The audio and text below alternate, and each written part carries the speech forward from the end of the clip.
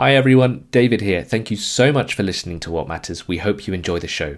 Before we begin, if you and maybe some of your colleagues would like premium access to the What Matters podcast and want to read or listen to the essential in-depth journalism from Foresight Climate and Energy, make sure to subscribe. You can try us for 30 days for less than €1 a day, which will give you access to our website and app. Just follow the link in the show notes or go to www.foresightdk.com/subscribe to find out more.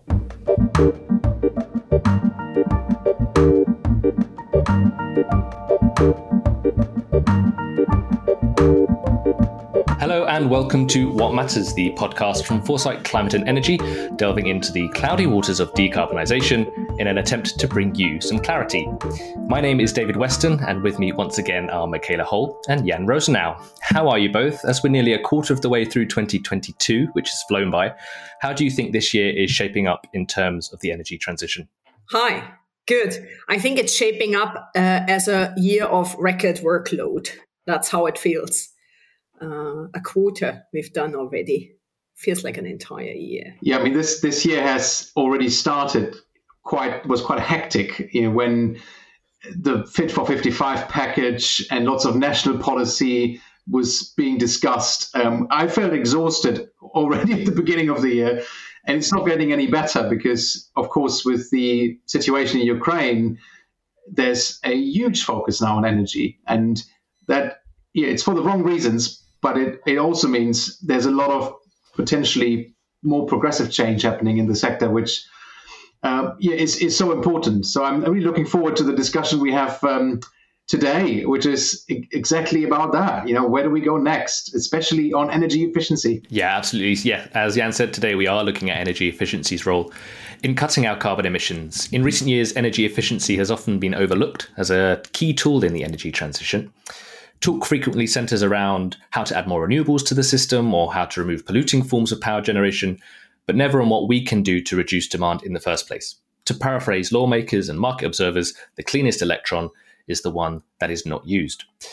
By using energy more efficiently, we can reduce our demand. This immediately cuts emissions, but also makes reaching renewable energy targets significantly easier and cheaper. Foresight is also looking to energy efficiency in our upcoming special print issue due out in June, so do keep an eye out for that. This week, we are joined by Peter Sweetman, Chief Executive at Climate Strategy and Partners. Peter is a former JP Morgan executive, but has worked in the energy efficiency sector for over a decade. Peter, thanks for joining us on What Matters. Thanks, David. It's great to be here. So everyone is talking about how we can reduce fossil fuel imports given the current situation in Ukraine and the sky-high energy prices that preceded that.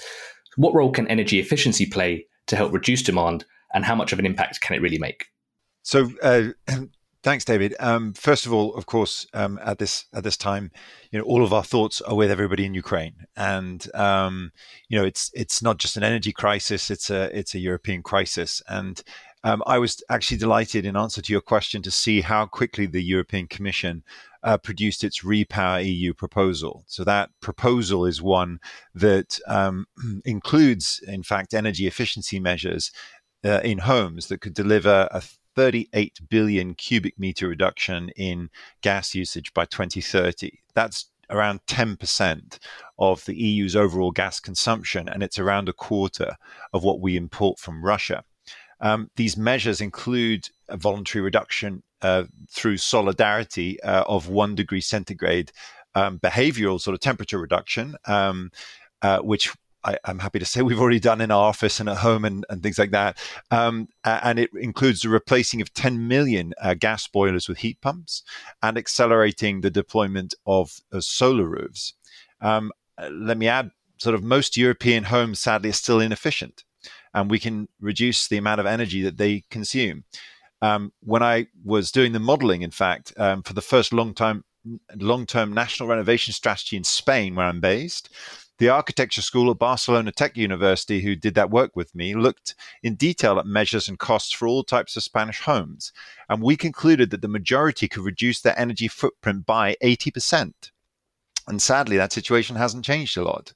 I also note that in response to the invasion of the Ukraine, the Buildings Performance Institute, BPIE, published a paper that looks at immediate potentials. But just one example from that is they see just attic insulation alone are being able to deliver a 14% reduction in the EU's buildings heating needs.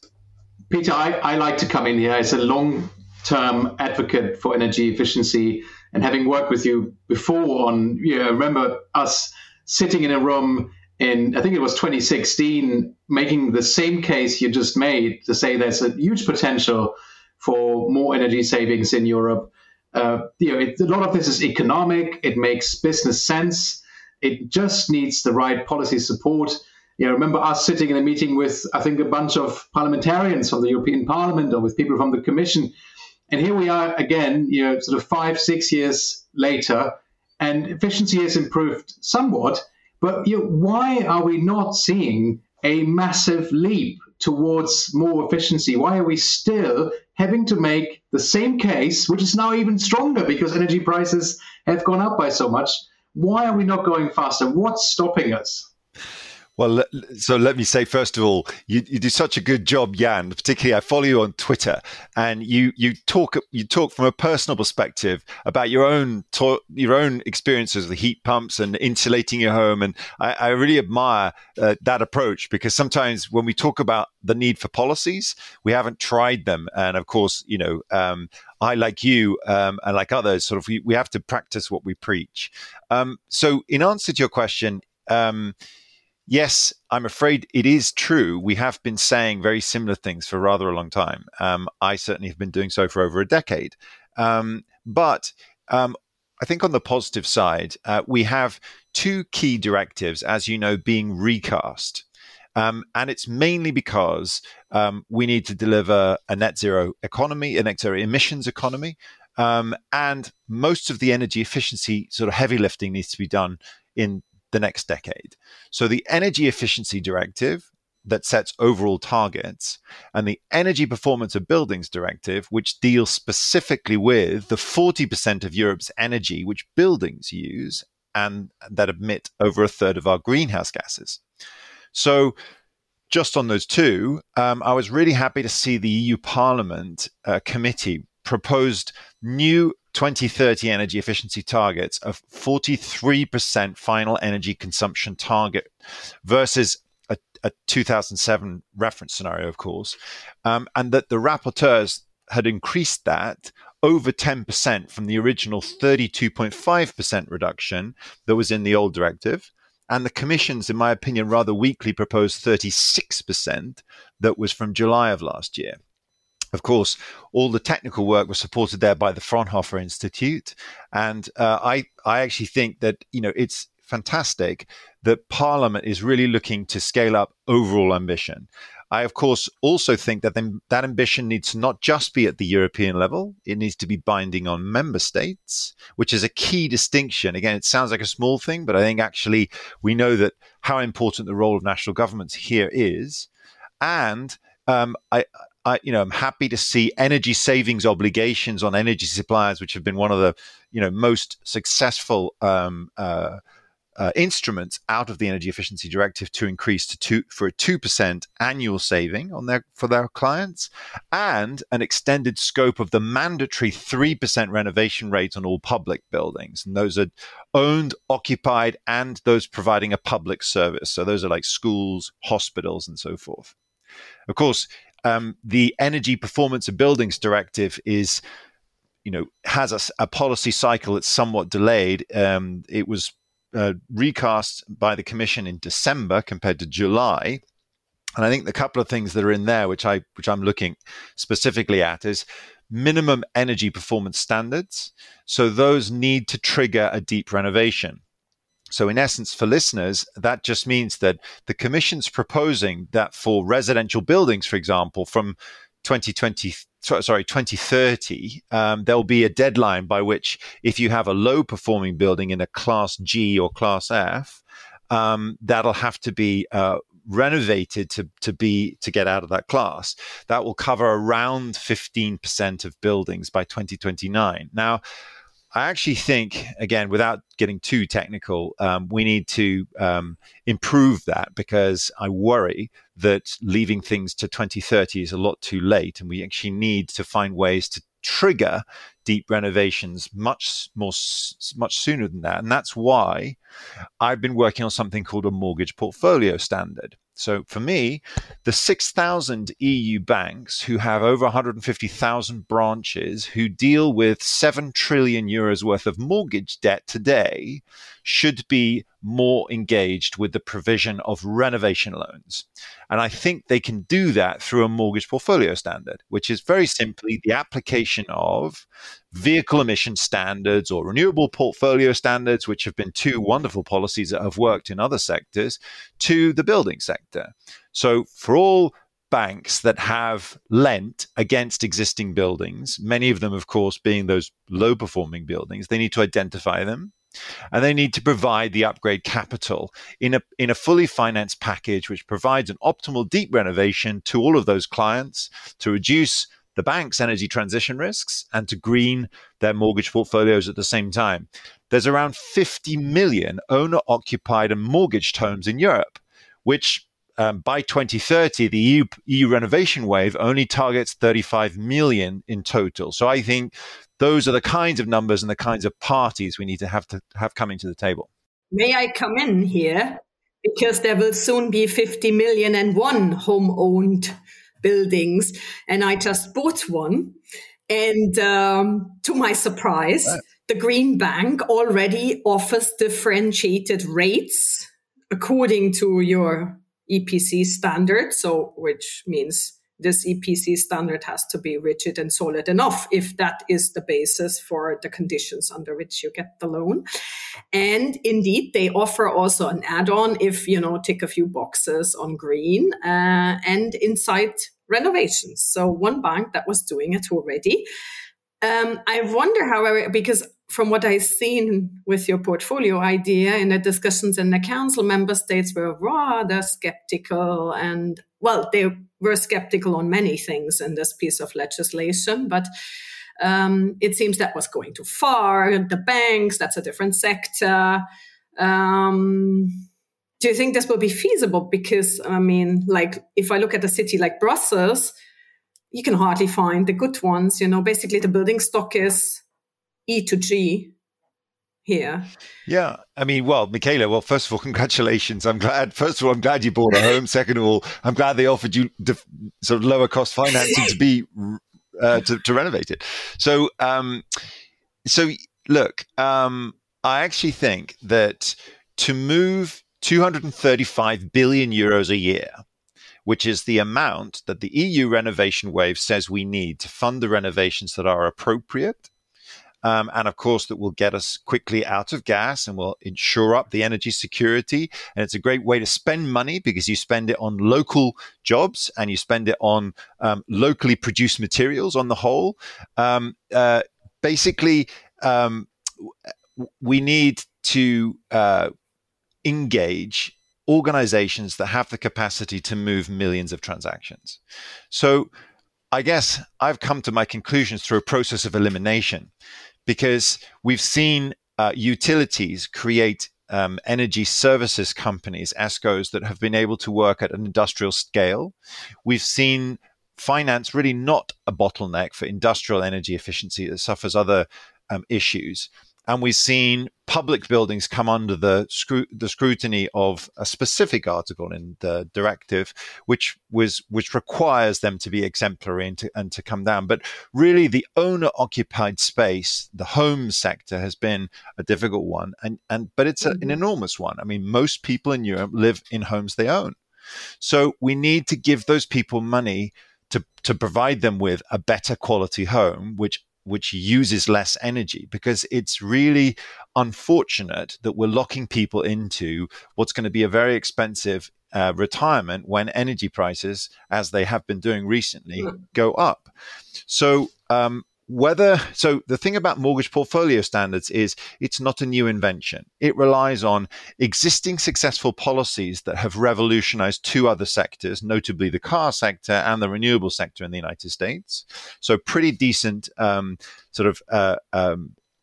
examples, but also it engages organizations that are used to signing millions of transactions a week, with millions of customers all across Europe. So there's no there's no part of Europe that's sort of underserved by banks and other mortgage lenders. Also, it worries me greatly that as good as some of the examples are of where local authorities have been doing this very diligently, and I can think of examples in Spain, France, Latvia, Czech, all across the board, Ireland, etc. They are subscale. And the concern is I don't see them getting to scale at the speed that's necessary. And so we need to find, should we say, something that's already there, already talking to millions of customers about financing things, including their buildings. And lo and behold, 50 million conversations are ongoing as you pay a mortgage every month. And so I'm like, 50 million, right? So that sounds like the right kind of order of magnitude. So how much do we have to pay to get into those conversations? How much do banks have to earn in order to be able to help those customers effectively lead a better quality life through a more energy efficient home? And that to me seems to be the question. Yeah, Peter, actually, I've just extended our own mortgage to install photovoltaic because the savings that we're getting from that are more than the extra cost on the mortgage. So clearly, the same is the case for many energy efficiency measures. I wonder, though, if, let's say we solve the finance issue and people are enabled to make those investments, how quickly could we ramp up the deployment of energy efficiency in Europe? I've been talking to some people from the industry who say we're already at full capacity with factories after COVID. There's such a backlog in terms of orders. And of course, you also hear in countries, not just Germany, but all over Europe, that there's a constraint in the workforce of actually being able to install energy efficiency measures.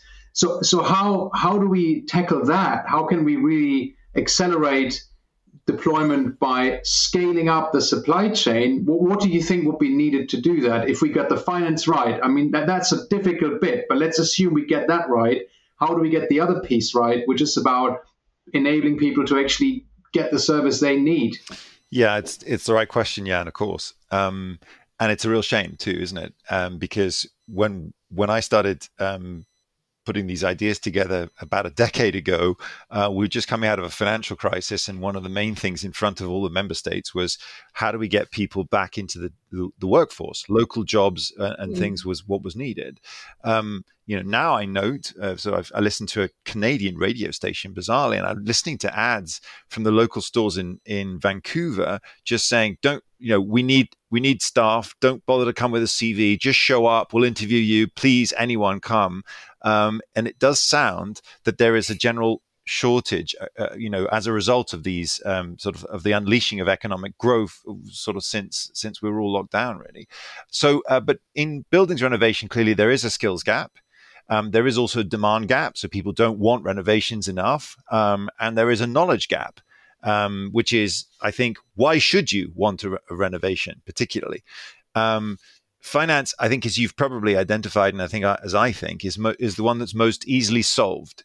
But when I say we need finance, I'm not saying we just need sort of money floating around that you can just sort of pick at out of your window.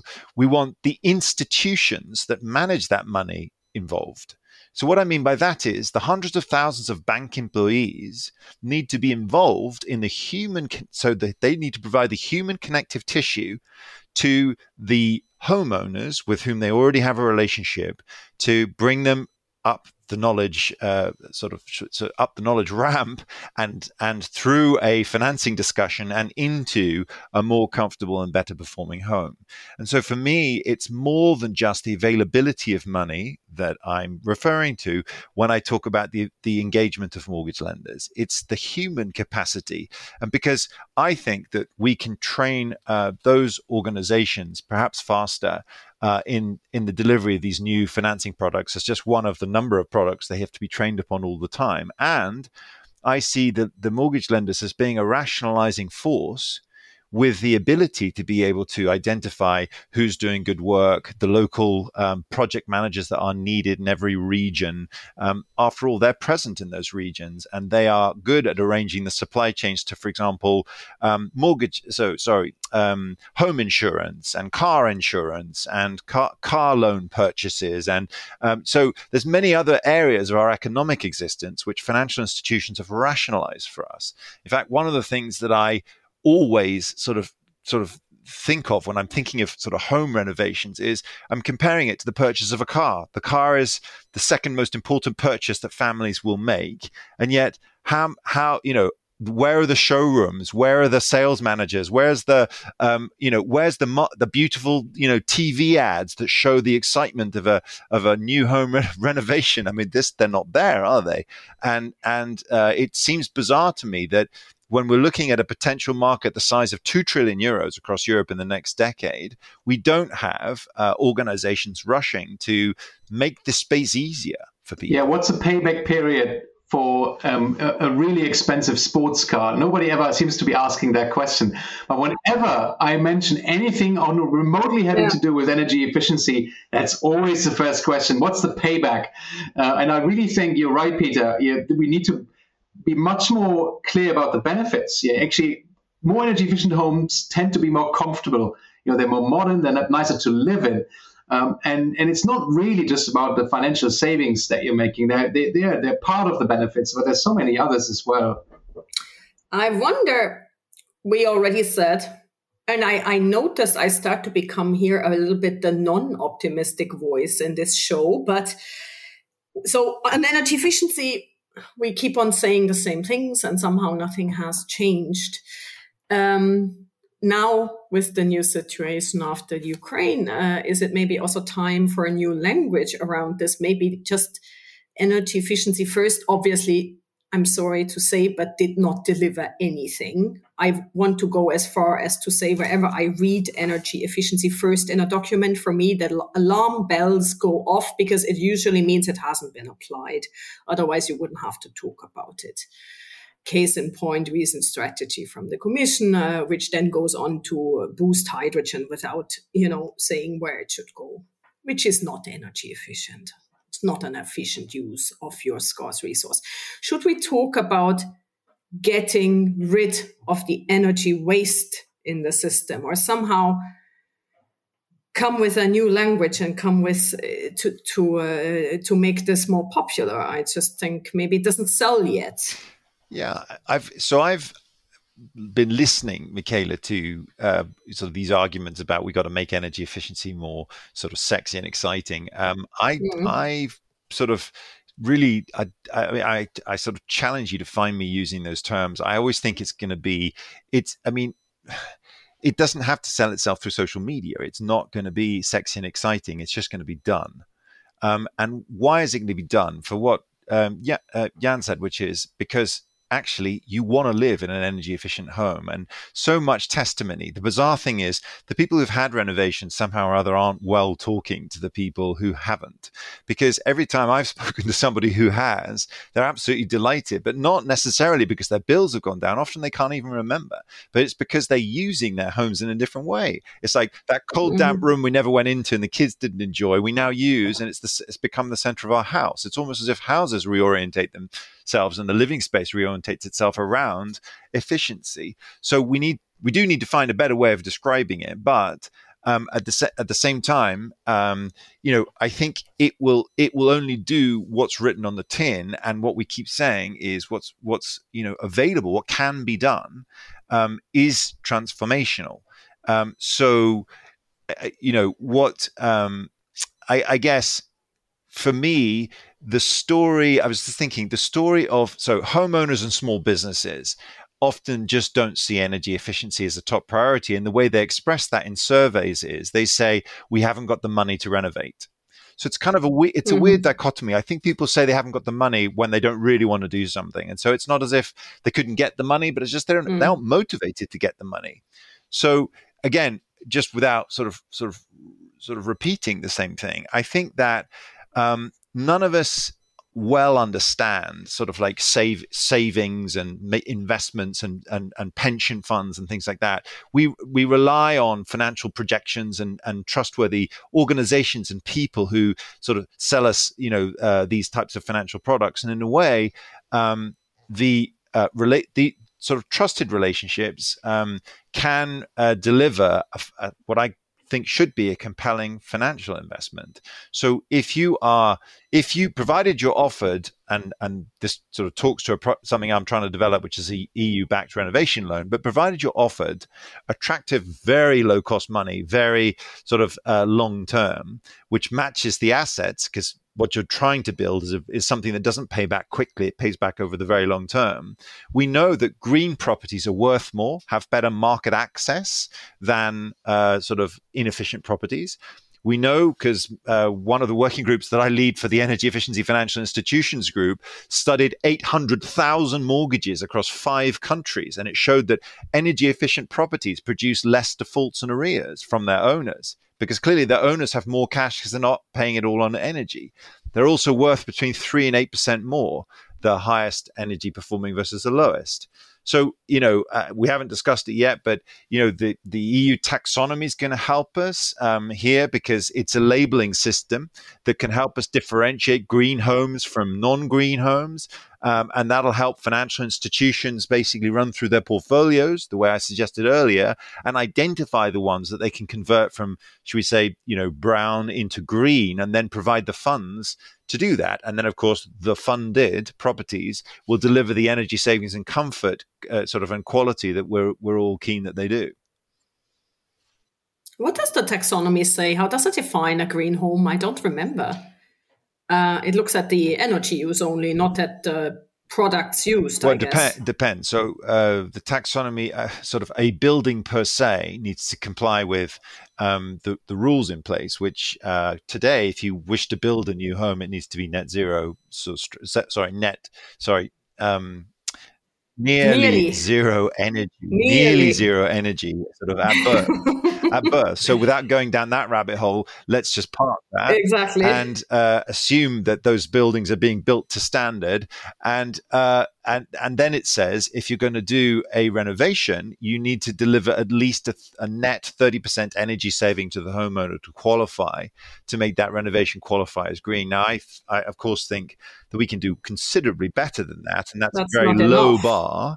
Nevertheless, I think with the mortgage portfolio standards, the lenders will be proactively looking to take the lowest of their portfolios to bring them to the highest, because on a portfolio basis, you need to move G's to A's. I mean, you can do less transactions moving G's to A's with a lot of money to a small group of clients than you have to move the entire portfolio one notch, from say D to C to achieve the same portfolio effect. So it just wouldn't. And then would those all save the 30% net energy savings? Probably not. So I think that while taxonomy maybe isn't the sort of ultimate sort of like standard against which every home renovation should be measured, for the financial purpose for which it was designed, it is probably okay for now. It should also be ratcheted up in the next 5 years, which is the cycle through which those limits will be reviewed. If they ever want to go through this exercise again, that is not to redo the same exercise in 5 years. But okay. Hi everyone, David here again. Just a reminder that you and your colleagues can get premium access to the What Matters podcast and all of the in-depth journalism from Foresight Climate and Energy by subscribing. You can give us a try for 30 days for just €29, where you can access our website and audio app. Go to www.foresightdk.com/subscribe or follow the link in the show notes. Now, back to our conversation. Peter, I just wondered if you could maybe define what you mean by a deep renovation and whether perhaps that's putting some people off. And, I'm sitting in my house. I've owned my house for a couple of years, or say I owned it, I pay the mortgage on it. But I don't want to spend a lot of money making it hugely energy efficient, because I'm not planning on being here more than a couple of years. And it's it is a big investment with a long-term payback. Is there something smaller that people could do and to make some more efficiency measures in their housing or in their flats or in their for low income households that perhaps can't afford a deep renovation. Is that a way around it of just trying to get the first few bits underway, the little bits, the triple glazing or the wall insulation or something much easier that can help start the ball rolling? And what is a deep renovation and is it worthwhile? Right. Okay. All excellent questions. So, formally, deep renovation, I think, needs to be better defined in the Recast Energy Performance of Buildings Directive. But nevertheless, I think the tone of it, and stakeholders have discussed, is that a 70% energy saving, an 80% energy saving, a cost optimal energy saving. These technical words sort of are there, but so going back to technical work that I sort of poured over for years, we looked at all classes of Spanish homes. And Spain is a climate unlike the north of Europe, where you also have homes that don't need to be heated in the Canary Islands, or maybe for 1 month a year. So, technically, can you reduce the footprint? So in Spain, again, rough numbers, sort of 19 million residential buildings. About 10 million of them, we felt you could reduce 80% of their energy footprint cost effectively. When I say cost effectively, what I mean is assuming a very low interest rate over the life of the asset. So for insulation, that's 30 to 50 years. For a boiler, that's 10 to 15 years, hopefully. For a lighting system, depends, but with LEDs, that can be for a long period of time, and so on. So there's many reasons why where you're going is you're saying, can we do deep renovations bit by bit, staged? That's the kind of the term that people use in Brussels, a staged renovation. And like everything in the building sector, the answer is it kind of depends, because it kind of depends, are you in a shared building, for example, and if you're in a shared building, I live in a flat in a shared building in Madrid. So I have to convince all of my neighbors at the same time to be able to do a renovation of the shared parts in order for me to access insulation to the external walls, insulation to the attic, and other things like that. So, so I assume from the question, David, you live in a single family house and therefore you have full control of all the levers, in which case, short term in the UK, of course, there was a rush to fill the cavity walls. Cavity walls are these really terribly inefficient ways of insulating a home, which, if done well, can save a decent amounts of energy. Then I think classic double glazing salesmen have done an amazing job of convincing everybody you need the new windows. I don't know that the windows actually pay back at all. They're sort of they're more of a vanity sort of measure. I mean, of course, they're a part of a renovation, but ironically, this illustrates to me what you can do with the proper sales force. It's because windows have a proper sales force that actually sell them, right? Deep renovations clearly don't. The other thing, of course, which is critical, is the actual heating system, boiler or the HVAC or the heating cooling system, depending on where you are. That piece of equipment is one of the main sources of emissions, particularly if it's a gas or a fuel boiler, and will be oversized if you just swap it out and you don't do anything on the demand side. So if you just swap it out, you'll actually have to have a boiler which is over capacity for your own needs. Now, of course, in some in some houses, in some situations, you're going to need high temperature sort of radiators to be able to get the heat out. In other opportunities, if you're doing a renovation, you can install underfloor heating, which are sort of producing a much sort of more even temperature experience, together with levels of insulation, can create a really nice sort of home experience. But of course, those things are sort of deeper, let's say. But back to your original question, I think what we can't avoid is the realization that everyone's home not everyone, 75%, 3/4 of people's homes will be renovated between now and 2050. And that's just a fact, deeply renovated.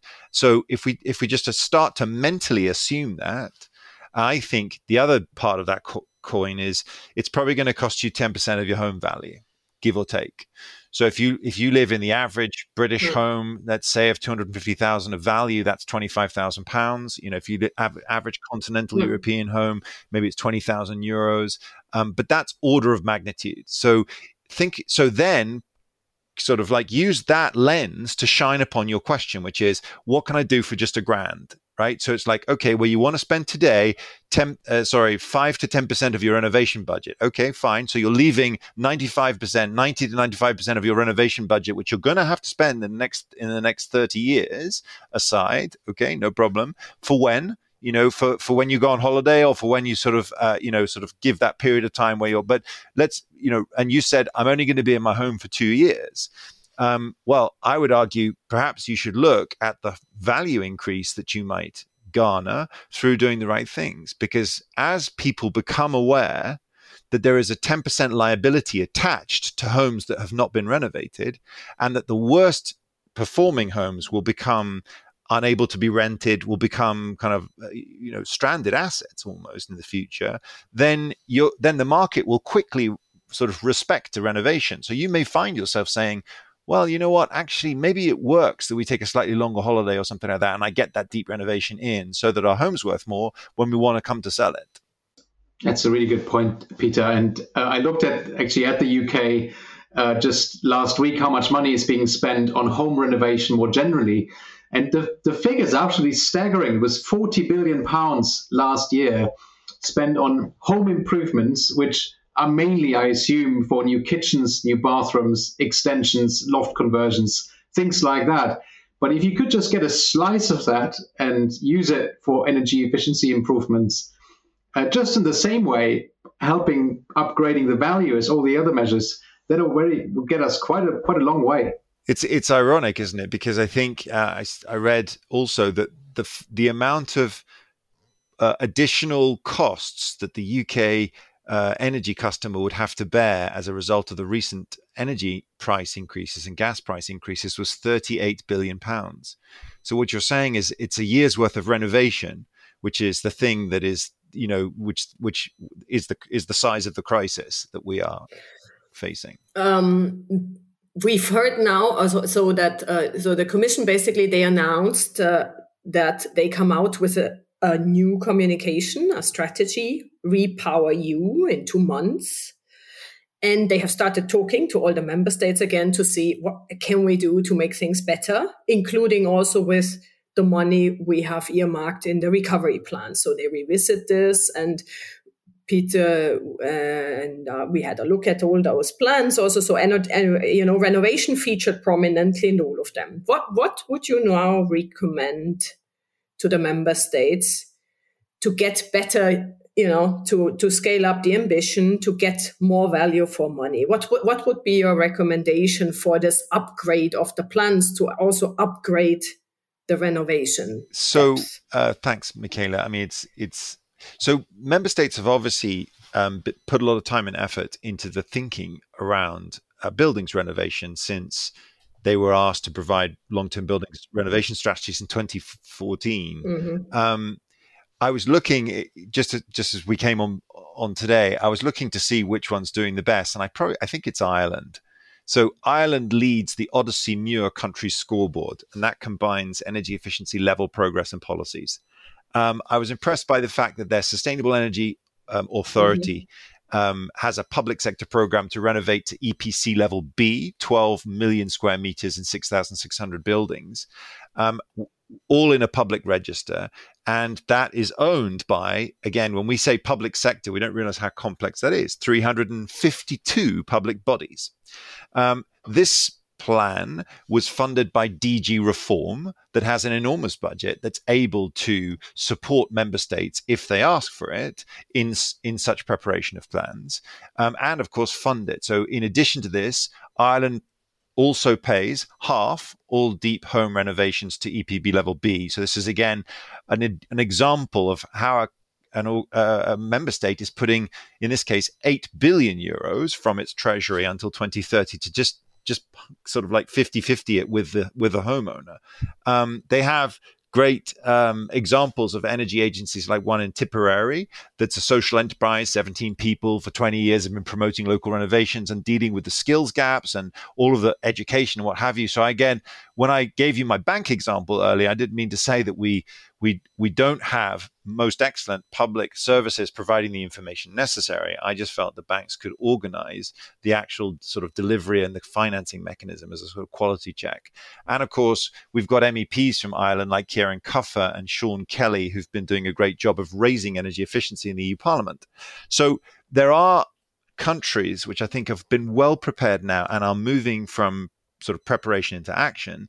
And I think what I certainly would recommend is we live through the experience of the one-stop shops and the organizations that are doing a good job on the ground and very quickly replicate them.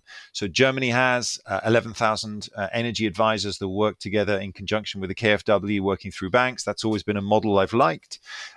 Czech has a public renovation fund that's got a website which shows all the projects that they have been involved in, which is good. Latvia and Estonia have been extremely good at renovating the sort of Soviet era multifamily dwellings and have got models that work there. We've had in Spain, in the Basque region and Seville, we've had great sort of like local organizations that have been able to promote over years the sort of the social understanding that's necessary here. But notwithstanding all of that, Michaela, what we don't have is a ministry for buildings renovation. And I'm sorry to kind of call it out just for the way it is, but I don't think governments care enough about buildings renovation. It falls between stools. It falls between stools in the Commission. It falls between stools at national government. We don't have joined up thinking. We don't have cross-ministerial task force that are genuinely budgeted up and working. I mean, I took one example, which is sort of completely different, but I think in Spain, because it's here on my back door, kind of illustrates the point, and that is, in Spain, we take very seriously the matter of gender balance and equality, and so much so that there was a new ministry that was created to think about that in 2008. And today, that ministry employs 190 people and has a budget of over 500 million euros. So that is what a government does when it takes a matter very seriously.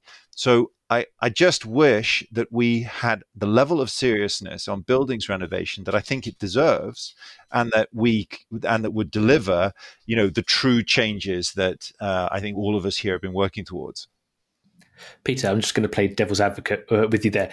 In the fact that there's no cross-ministry or task force or energy efficiency departments in governments, is that because politicians realise it's not a vote winner and it's not actually going to make much difference?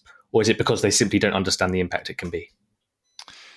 I mean, that sort of goes back a little bit to this kind of, are we ruled by social media? So I don't know the answer to that question precisely, but it is true that home renovation doesn't play too well to the gallery in terms of I've never seen a politician see it as being sort of a direct vote winner, and nevertheless, its contrary is a vote loser, isn't it?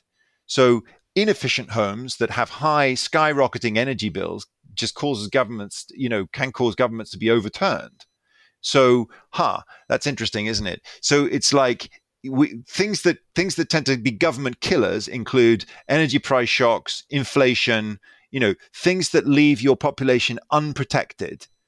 Whereas the solution to that, in Germany, only gasoline prices will do that. Unfortunately, not yet living. So, it's almost as though we're talking about an insurance policy against the kinds of things that cause civil unrest. Yeah. And I think that we need, we need people who are able to afford and live in comfortable homes, that have mobility systems that serve their needs and that deliver them the opportunities that they need to work and to feel as valued members of our community. I and others have felt that the EU's Green Deal is a part of that commitment. So the future of the energy system, I think, helps resolve those issues. It doesn't solve them all perfectly, but it certainly provides the platform for people to be able to develop their lives in the way in which I think most Europeans want to. So basically, the governments have to start treating buildings as part of our energy infrastructure. Yeah, they're huge assets. I mean, half of our wealth is in buildings. It just blows my mind. We have 20 trillion euros worth of buildings. It's the most valuable asset we have across Europe. And guess what? Are we investing in them? Apparently we've got many, many other better priorities. That's surprising to me. Although not, because then Jan said 40 billion a year goes into buildings in the UK. So, but how are we not connecting those dots? Absolutely. Peter, I was wondering if you could speak a little bit about the Energy Efficiency Financial Institutions Group that you are a part of. Can you tell us a little bit about the work it's doing in financing the energy efficiency? Yeah, sure. It doesn't I'd be delighted finance. to. I mean, well, yeah, that good point, Michaela. So the Energy Efficiency Financial Institutions Group, it was set up by the European Commission and the United Nations Environment Programme in 2013. I've been since then its rapporteur. We answered these questions in this long sort of written form in a report that Mara Šefčovič, who at the time was launching Energy Union on the same day, February of 2015, launched alongside that. And its goals, or the goals of the group, was to work with financial institutions to help the Commission deliver energy security and efficiency, and to make sure that the investment sort of needs for that market were met. Today, EFIG's got over 500 members. We, I think, are on activity number 17. We've got working groups that have 30 to 40 active participants from financial institutions and expert stakeholders. We are providing the Commission and those that wish to read them insights into data, operationalizing energy efficiency first principle, Europe's largest project database with 23,000 industrial and buildings energy efficiency projects, multiple benefits, industrial energy efficiency, stimulating consumer demand, and some best practices which catalog all of the financial instruments that have worked. So it's really, most people listening may not have heard of it because it's a mid-level group. We actually launched it at the time as a mid-level group. So you always hear of high-level groups. High-level working groups have got flamboyant experts that everybody knows their names, and they come together for a year and then they seem to dissipate. Whereas a mid-level group can actually keep kicking out great sort of really necessary, technically well-informed pieces of work in conjunction with real financial institutions and real sort of practitioners over many, many years, which is what we do. And I'm proud to say we keep doing. So, but basically, as if I understand it correctly, it's like you bring together the ones with the money with the ones that understand the technology, right? That's how I understood it. Well, that's how someone described it. Yeah, and the practitioners, and the purpose is to write down all of our experiences and then have the Commission make better policies as a result. So so the Commission asks us questions, difficult questions. We write it all down. So the classic example would be right now. The Commission asked us, how should we operationalize the energy efficiency first principle inside financial institutions? So at the beginning of this year, I and 30 to 40 others got together and we're working on that. Now, how are we working on that? We're asking financial institutions today, like, for example, the EBRD, who have been a leader, sort of, why are you a leader? What do you do about energy efficiency? And how do you, quote unquote, put it first? I mean, the story of EBRD is amazing. They literally went through their entire back catalogue of 5,000 loans to see who they were lending to. They went and talked to them all about energy efficiency. They whittled down the sort of the list into those that could take very financially attractive new money in order to do energy savings projects inside their industrial sites and inside their buildings, and then that sort of process, which they then had to set up internal team of engineers to be able to make sure they're doing the right thing. They formed the whole ecosystem of consultants in the regions. It's really brilliant. And that process led to billions of euros worth of new lending. And in fact, almost revolutionized the way they thought about how they lend to industry. And I think it's that experience, which is now, over a decade old, that is being replicated by by the EIB, by the World Bank and the IFC to some degree in their lending programs. And of course, in private sector financial institutions. There are a number of specialist energy efficiency organizations that we have as members who raise money today just to put it into energy savings effectively. And we ask them, what are you doing differently? Why do we need separate organizations? What can you tell the regular sort of like lenders and money managers? How can they, use your experience to basically spot energy efficiency projects that they have, and so on and so forth? The whole thing about energy efficiencies, I think, about not necessarily creating something new, but it's just doing everything that you do just so much better. But still, every country and every house and every climate condition is different. That is still, there's a lot to learn from each other. But I also earlier when we talked at some point, you said it depends on the country. Some have more cool. You see what I mean? Yeah, it's different, but not. It's okay. Yeah, it's different, but it's not that different. So this week, I had an absolutely remarkable sort of presentation from a German group of people, ex-insurance industry, who had put together a model that had used AI and the data sources that are available to create a three-dimensional map of all of the 90 million buildings in Germany. And they decided to do it in Austria, and they managed to do Austria in 9 months. And now they're going to do the whole of Europe. So I actually think this is using satellite data, Google Maps, catastral data and what have you. I actually think that this so-called difference of building to building is going to be very quickly a thing of the past, because none of us here, myself included, are up to speed with the way in which technology is advancing in these matters. And I think what is an unknown to us today is very much a known unknown for us in a few years' time. And I think with those, for example, sort of structural maps of what exists, we will then very quickly move to a point where almost automatically we know how much or what type of renovation is required for every single building specifically, and how much that's going to cost. And then financial institutions will be better armed to figure out who to lend to and what needs to get done. I mean, most of the stuff, so transparency can really deliver, I think, huge changes of gear in this market.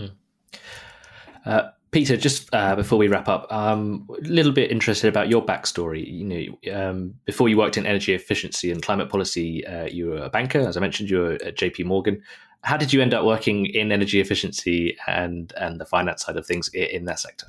So you're right. I worked in JP Morgan in London and New York from 92 to 2000, mainly in debt capital markets. And I guess to some degree, all that work with finance ministers and treasurers enabled me to understand the way they think. But really, it was because at the turn of the century, I became a social entrepreneur. I just couldn't see myself sort of, dying of a heart attack as a banker sort of early on. So I decided I wanted to try and turn my life to something which would make a huge difference. And I think I've done that, but again, listeners, please, you be the judge. I launched something called Charity Digital, which is a UK social enterprise that has provided over £250 million worth of tech and support and education to 36,000 UK charities to date since I formed it. I was a founder of and on the board of something called Think NPC. That's a philanthropic consultancy known for its work in helping not-for-profits set their own strategies and develop their impact measures in the UK. Again, 20 years old, sort of this month. And it was really during that time in 2004 when I was working with WWF and the UK's Woodland Trust, I first really, as it were, discovered climate change. And I sort of, in that sort of Damascus moment, that I decided I needed to really focus on that. And so having found very capable individuals to replace me in those NGOs that I'd launched, I joined Climate Change Capital, which was, in their own words, the first international investment bank for climate change. I moved to Madrid because I just recently got married and that's where my wife wanted to live. And I started funding sort of, renewables and emissions reductions at that time. We tried to raise a green infrastructure fund in 2007 that would have been the first at CCC, and that was right before the financial crisis. And within that, there was a $100 million side pocket for energy efficiency, which I was fascinated by. So really, in 2007, I started thinking, how many people would you need? What transactions would you need to be doing in order to fill up $100 million worth of a green infrastructure fund through just energy efficiency? when the financial crisis made that fund unraisable, I launched Climate Strategy. That's the company I now run. And that became really our focus, which was, how can we turn the lessons of funding for energy efficiency into strategies for governments, banks, and companies? And I don't know, take a look at our website, sort of G20, Mexico, France, Spain, sort of a bunch of clients later. I'm proud to say that I think we kind of did. But unfortunately, Jan and Michaela, there's still too much to do. Well, we're happy you had such an early midlife crisis, because it seems you had saved an awful lot after that. I wonder, because I imagine investment banker, things happen quickly, no bullshit, action. And then you come into this energy efficiency where things take time. So you must have morphed also into a new personality, I guess. No, it's a different way of doing things, and it's a different environment, right? Well, you'd have to talk to the people sort of in my office to see whether or not they agreed with you. I must say, I can't shake some of the sort of the practices that were sort of honed into me of discipline and hard work and all that good stuff. So I think that whilst it's true the policy sort of environment moves quite slowly, one of the reasons why I hope I continue to be of use to policymakers is because we don't just do policy. I set up 5 years ago a subsidiary called Energy Efficiency Capital Advisors. We actually helped structure and refinance 60 million euros worth of energy savings contracts for Spanish cities. You just see me, I think, Michaela, really in the sort of policy part of our work, but we also work with sort of companies implementing real emissions reduction strategies. We have the enormous honor of having been a part of the team that helped Ferrovial, which is the largest listed infrastructure group in the world, set a 2020 target to reduce its footprint emissions, which it delivered in 2019. So I worked for about a decade with them on that. And then we set their science-based 2030 targets. So it's real stuff. I mean, we have a portfolio of activities. We don't just do policy work, but the value that I hope to continue to bring is really sort of being a little bit where the rubber hits the road in terms of finance still, and then being able to reflect that back in better policies that really work. Great. Thank you so much, Peter. That was really interesting. One thing we ask all of our guests is if they could look into their crystal ball, what does the energy market look like in 10 or 20 years' time? So what does your crystal ball look like? So I think no gas for baseload power. That would be one. High volatility in energy prices, but that is massively sort of well managed by increased demand side measures. Both sort of including smart homes, all kinds of storage solutions, local generation, backup, smart decentralized grid supported by AI. And the way I intend to observe that happen in this crystal ball is I'm watching the island of Menorca, which has been served until now with an antique, expensive, inefficient oil-fired power station that occupies valuable real estate right in the middle of the Mediterranean's largest natural harbor. So the whole island is a UNESCO heritage site and can become, in my opinion, 100% emissions free in 20 years. My colleagues and I on the board of the Menorca Preservation Fund just supported the island's and indeed Spain's first energy community in the industrial estate of San Luis, where local businesses are coming together to basically co-invest in solar energy that's going to provide to their needs. It's just a start, but I think having overcome all the barriers and the administrative issues and what have you, the growth can really be exponential. And of course, that island's also perfect for EVs because it only takes you an hour to drive from one end to the other. So I really, I think the crystal ball will see me increasingly helping Menorca become self-sufficient and at the same time use that as an example that we can then wield in Brussels. Absolutely fascinating. Yeah, that sounds really interesting. Finally then, before we go today, quickly go around the table and see what caught our eye this week. Jan, what caught your eye this week? Well, I must say it's been the Commission's energy strategy in response to the war in Ukraine. I've been through that in quite some detail. I'm still trying to understand actually what exactly it is that it says, and because there's some confusion about some of the things that are in there. But no, that's been the main document that caught my eye. And if you haven't seen it yet, there is lots of material on the Commission's website that we will share as part of the posting of this podcast. Absolutely, yes. You'll find any links to that in the show notes.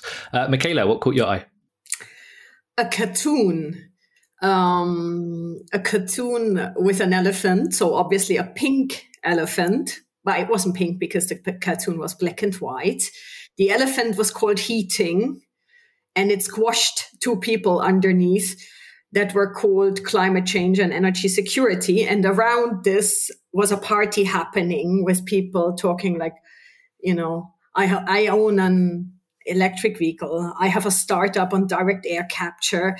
And then basically the cartoon said, do you see it too? Very good. Very clever. Peter, what caught your eye this week? Well, I certainly encourage all listeners to look at the World Economic Forum videos on LinkedIn. They constantly catch my eye. They are absolutely brilliant, forward-looking sort of projections of sustainable ideas. So their latest is on how Geneva and Toronto use lake water to heat and cool their buildings, and how that will deliver an 80% reduction in Geneva's electricity footprint over time. Also, WEF has done methane, flying cars, Nigerian recycling, octopuses, regreening the Sahel, lab food, drone fireworks. I mean, the list goes on. But every time I'm depressed, go to the WEF LinkedIn and just check what they're the future the world Economic Forum because it's great. Treats your depression. That's quite a statement. They do really have some really just look at it there. For me, just quickly, what caught my eye was Henrik Stiesdal, the godfather of the modern wind industry. But his new outfit have launched a 2 megawatt facility in Denmark that produces e-fuel and turns agricultural waste into a green gas and a biochar, and is actually carbon negative. And it's hoped that this fuel can help power aviation. And I spoke to Henrik Stiesdal about it in Copenhagen in November at the Wind Europe event there, and it sounds like a really fascinating technology that he's working on. And they're working on a 20 megawatt plant that will hopefully be launched next year. So just something really exciting in the aviation industry, something that isn't often talked about, but that can actually help reduce the emissions in there.